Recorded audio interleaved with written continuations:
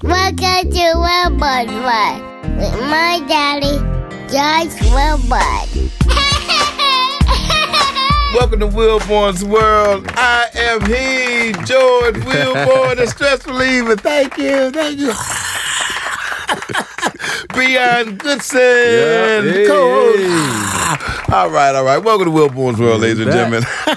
We are back. I don't know how I'm still on the air, but as long as they keep letting me on, we'll keep coming. Yes, sir. All right? Start off every Wilborn's World in my opinion, and that's exactly what I'm going to give you, my opinion. So, you keep up with the Red Table Talk by Jada Pinkett, right? On Facebook? I won't say I keep up with it. I've seen some portions of it. I think it's a very good show that she has. Gotcha. But I'm keeping up with it. I wouldn't go so far as to keep up with it. You know she's 46 now, just to make sure you got that as the base level knowledge, right? All right. She's 46. All right. But she says her vagina is like a 16-year-old. Shall I explain? No, let me think about that. Think a about that. 46-year-old woman.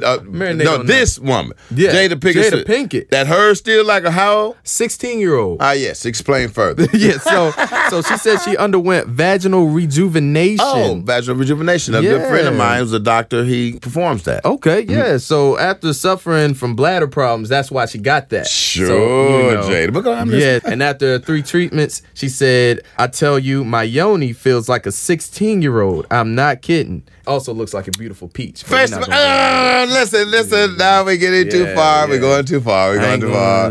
First of all, because we all have different views of anatomy and what's cute and what's not. So I don't need to know what if it's looking like a peach, a plum, or a pear. I really don't care. All right, but I will say that I've heard that vaginal rejuvenation, like I said, a buddy of mine who's a gynecologist turned to cosmetic surgery for his field, says that he could call his clients in and they can decide whether they want to be, what age, 20-something, 30-something, or younger. Spectrum. So what I'm saying, in my opinion, is that I have zero reasons to not believe her. Okay. And I have zero reasons to say that I can confirm it. So I'm going to have to take her word for it. What else you got? So staying on the topic of the Red Table Talk, EJ, the son of Magic Johnson, they talked about him coming out. They said when he came out, after the conversation, both him and the dad cried about it together. Well, I would imagine so. Yeah. And I would imagine whenever, did they say when he came out? When did EJ come out? And I've been knowing Magic for some years now, and I often wondered how he handled that. So I'm glad that he and EJ are talking about it. Now, they didn't really talk about when he did it. I'm guessing this is before he went to college, because they said before he went to college, that's when he actually had that talk with him. It was after a family trip. His mom actually saw him getting a little bit too friendly with a friend at a family trip. Okay. And so that's how it came out. And then they both confronted the father. It's interesting. And these topics come up, and I don't know a lot of times how I'm going to respond to it. Just give you my honest opinion about it. And by me knowing Magic, it's just always been curious to me. I've always been curious how he handled it, because he just, you love your kids, man. But you always talk about Magic Johnson, one of the most recognized basketball historic players in the history of this league. For him to be on that such a high level and have a son that is not just gay, but I don't know if he's transgender or what. Flamboyantly, I mean, there's no doubt in anyone's mind that this man feels the way and is born the way he is, or. I just always wondered how Magic would handle that and what that story was like. Right. So it's interesting. I hope that they continue to let people know about that. Now, they said he started off a little rough with it. I would imagine so. He took it hard. He said that's not what he wanted for his son. He also was talking about how the world was going to take it. Of course. But right after that. And then EJ, man, he blew it up. Right. EJ couldn't. Full face makeup, Komodos, he has on all type of lingerie. So that in itself is, if your son is gay in itself, that's going to be tough to deal with. Right. But then when he chooses to be, like you said, a flamboyant person who feels the need to express himself that way, I know that had to be as equally as tough on Magic. So I'm glad I'm not in that position that I have to deal with that. And that is definitely my opinion. Thanks for listening to Wilborn's World Podcast. This is one of my favorite features. It's called Comics Corner. This is a big one. You hear that, Elizabeth? I'm coming to join you, honey. Nanu. That'd be like trying to give a whale a tic-tac, mother. He ran up my arm and stuck his in my ear. I'm T.S. motherfucking A. We handle shit.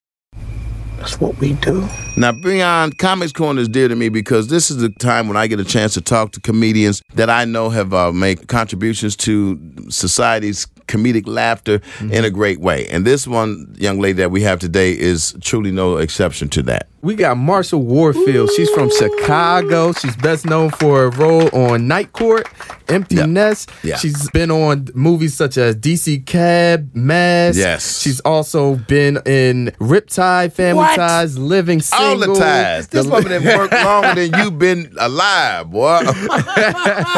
Y'all give it up for the one and only Miss Marsha Warfield. Hello, how are you? What's up, sweetheart? How are you? Oh, I'm hanging in here. Well, thank you so much for joining me on Comics Corner here on Wilborn's World. You know, I've got Breon here. Breon Goodson is about, how old are you, Breon? 23. He's 23 years old. So he's precious. You got to be like that. You got to be like that. So when he was reading off, you know, all the things you have done, I was picturing myself, you know, watching these shows in different periods of my life, knowing that, you know, he was a baby, maybe not even born at times. What an honor it is to have you, and what a body of work you have presented to the world. I'm just a huge fan of yours. Well, thank you. I've been very lucky. I came along at the right time. So what are you doing? Right now, you know, I was retired for quite a while, so I started back doing stand-up about 2.5, 3 years ago. And, wow, I didn't know that. I'm working at the LA Comedy Club 2 nights a week, Wednesday and Thursday at 10 o'clock in the Stratosphere Hotel here in Vegas. And on the 29th, I'll be in LA at the Comedy Union with Andre Lavelle, and Kim Whitley, my friend, is going to guest host the show for me. So I'm looking forward to that too. That's awesome. Marsha, let me ask you, so you say you retired, and I did not know that. When you went from stand-up to the films, what was that like? Because, I mean, you was a big part of that for many, many years. And you see Hollywood and how it is now. What is about Hollywood that's changed from then and now?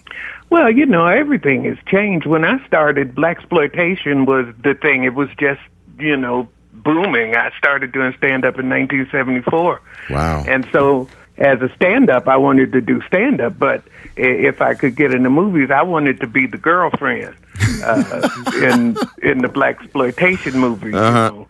That never happened, you know, because I had also made a promise at that time that I would never play a maid or a whore.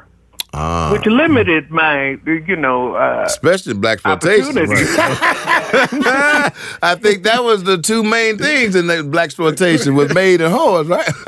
Yeah, it wasn't just blaxploitation. It was TV. It was everything. That was just about it, and I just refused to do that. So stand-up was my main focus. Everything else I fell into.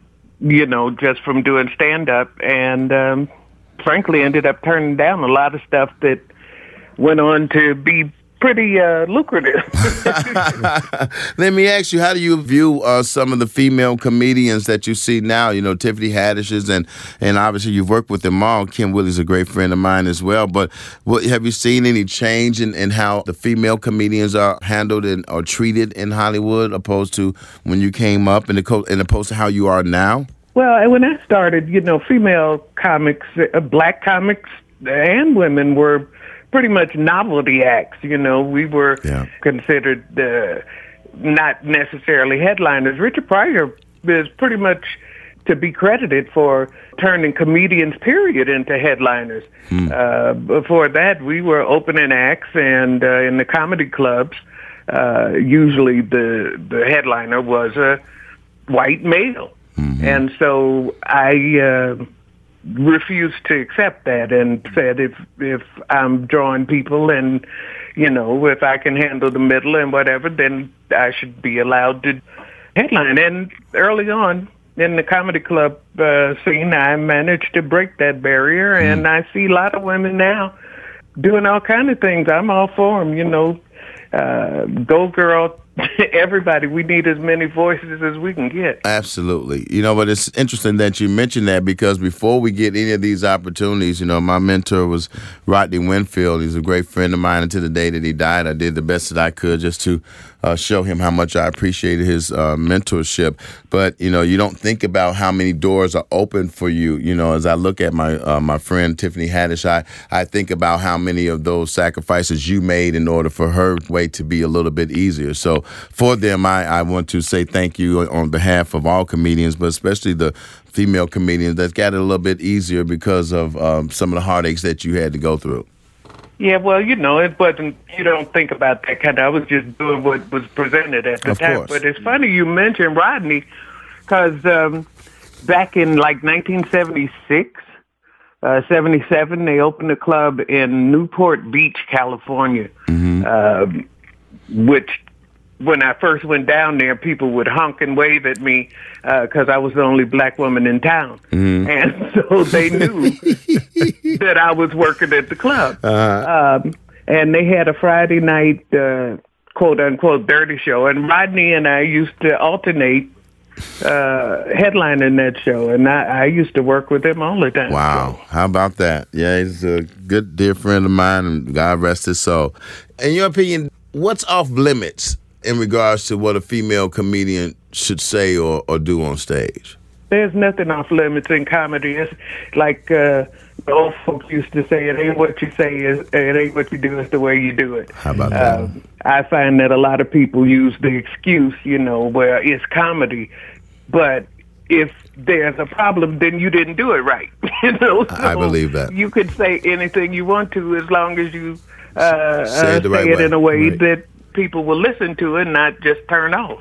That's invaluable advice. Now, thank you so much. You are truly a living legend, and a huge asset, and contributions are endless to what you've made in the comedic world. Thank you for having me. I appreciate it very much. Thank you. The Unfiltered Comedy Tour with Marsha Warfield, Friday, June 29th at 7:30 p.m. One night only. You, my boy Andre Lavelle, and Kim Whitley. That's right. For those of you all don't know what's going on in far as location and addresses go, that's 5040 West Pico Boulevard, Los Angeles, California.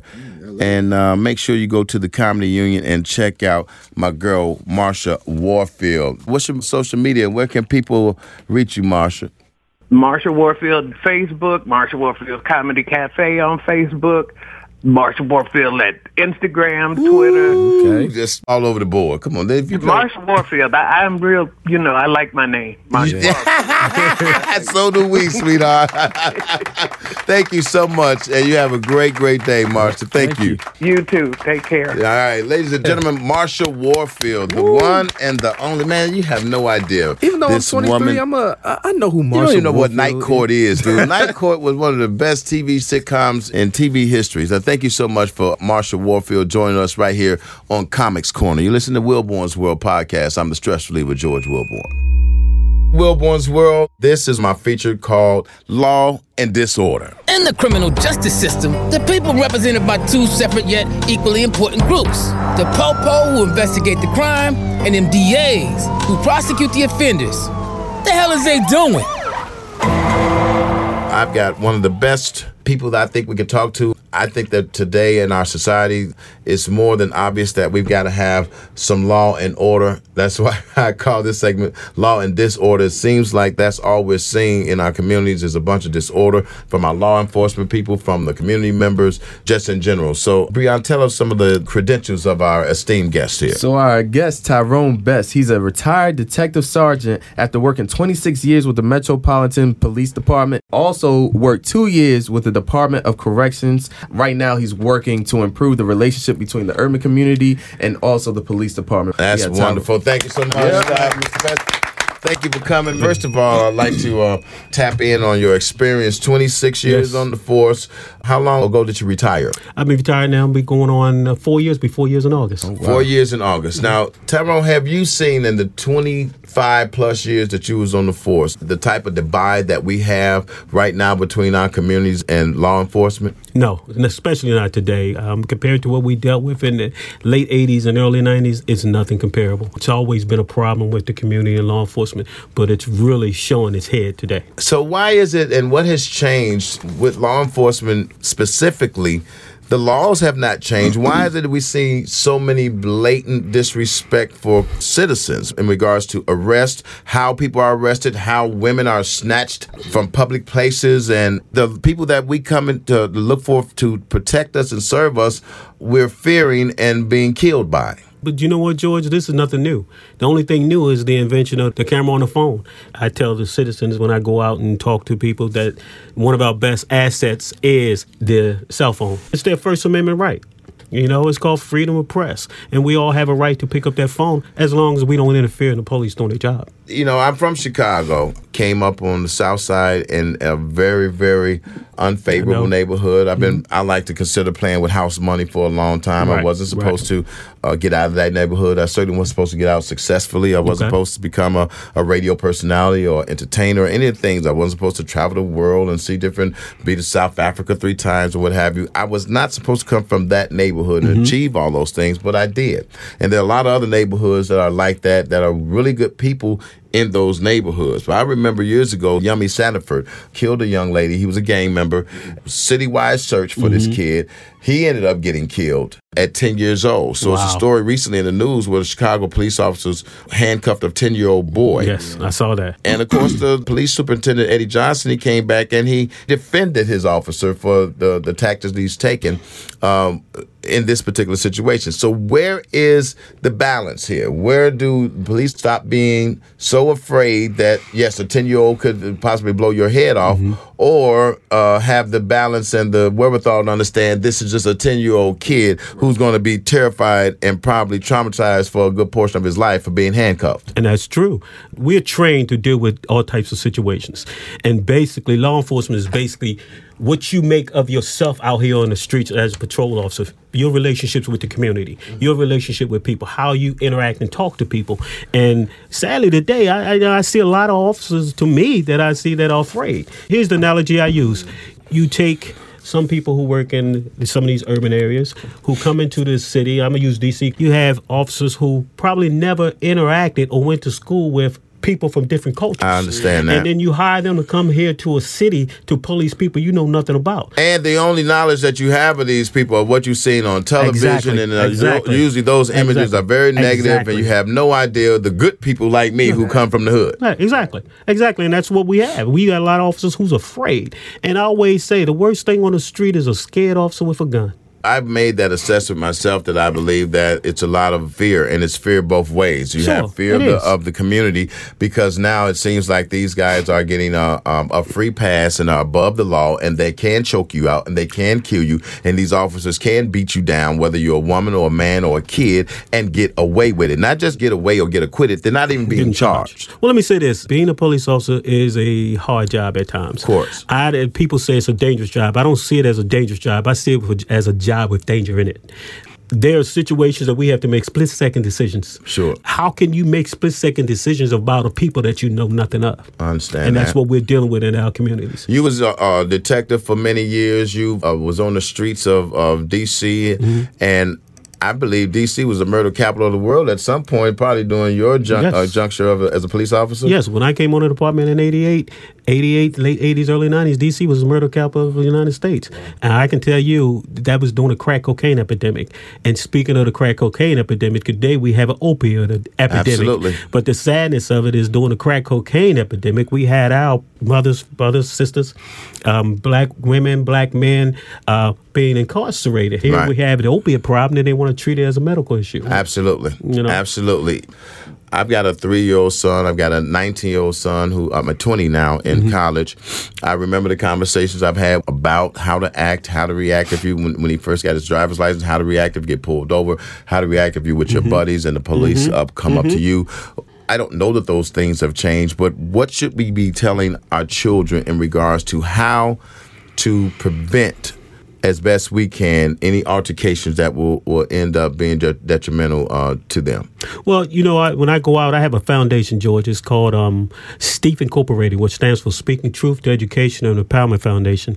It's a nonprofit foundation that I formed, and basically was formed knowing that when I retired, I saw the miscommunication between the law enforcement and communities of colors. Mm-hmm. So my foundation purpose is to go out here and educate the community of their rights, their basic rights. And as law enforcement, the first thing we're dealing with is the first 10 amendments of the Constitution, which is the Bill of Rights. Mm-hmm. Most of that is what the police officers deal with on a day-to-day doing their job out on the street. And I teach people about their First Amendment, which is freedom of speech, freedom to assembly. Second Amendment is the right to bear arms. Fourth Amendment, unreasonable search and seizure. Fifth Amendment against self-incrimination. But how are these things being applied for us? Because I can't cuss the police out like I see some white people in the news, and when they get pulled over, what the hell are you doing? I can't believe I'm giving you a hurry up and give me the goddamn ticket and blah blah. They say all that, but if a black brother say, "Hey man, what you stop me for?" Now it's all I'm jacked up. I'm I'm resisting. I'm gonna the freedom of speech is out of the place. Well, it's policing is a culture. And don't get it wrong. Don't want people to misunderstand that it's not just the white officers. Black officers do the same thing. And it's a culture. And it's basically, I always tell people when I was in the academy, they taught me how to racial profile.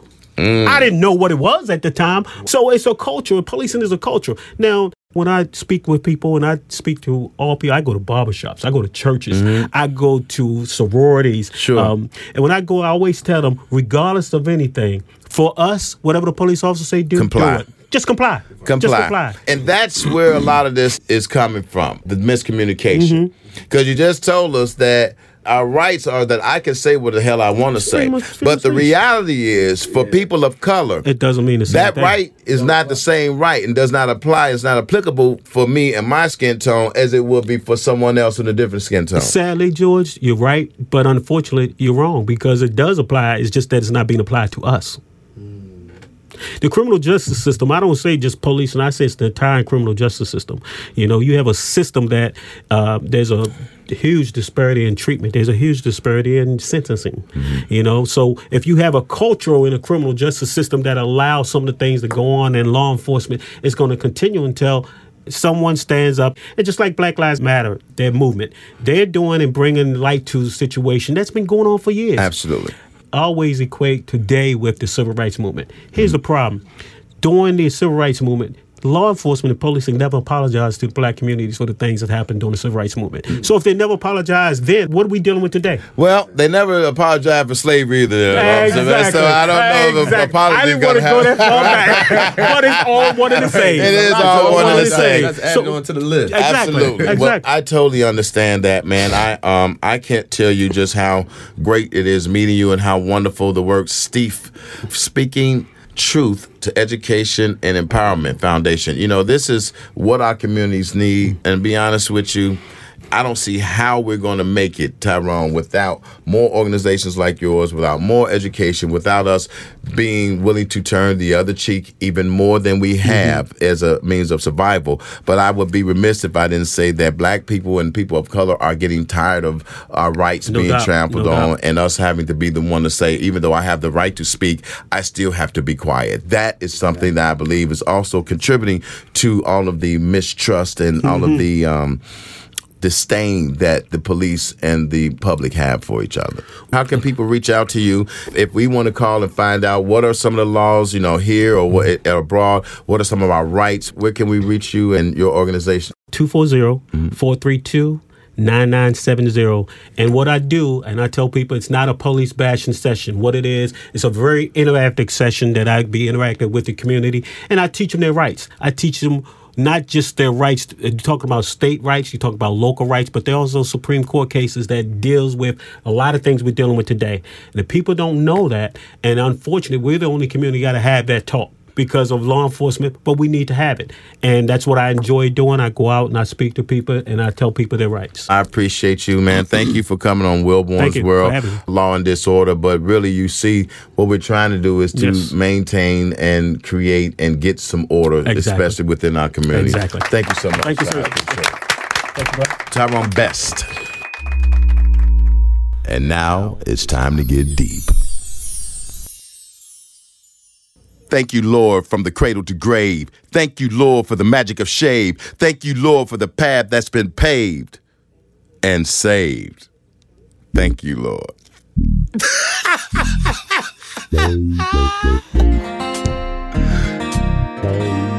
Don't forget to subscribe to Wilborn's World on iTunes, Google Play, SoundCloud, Stitcher, or any other podcast directory. If you like what you heard, leave a 5-star review. I'm the stress reliever George Wilborn at AURN.com.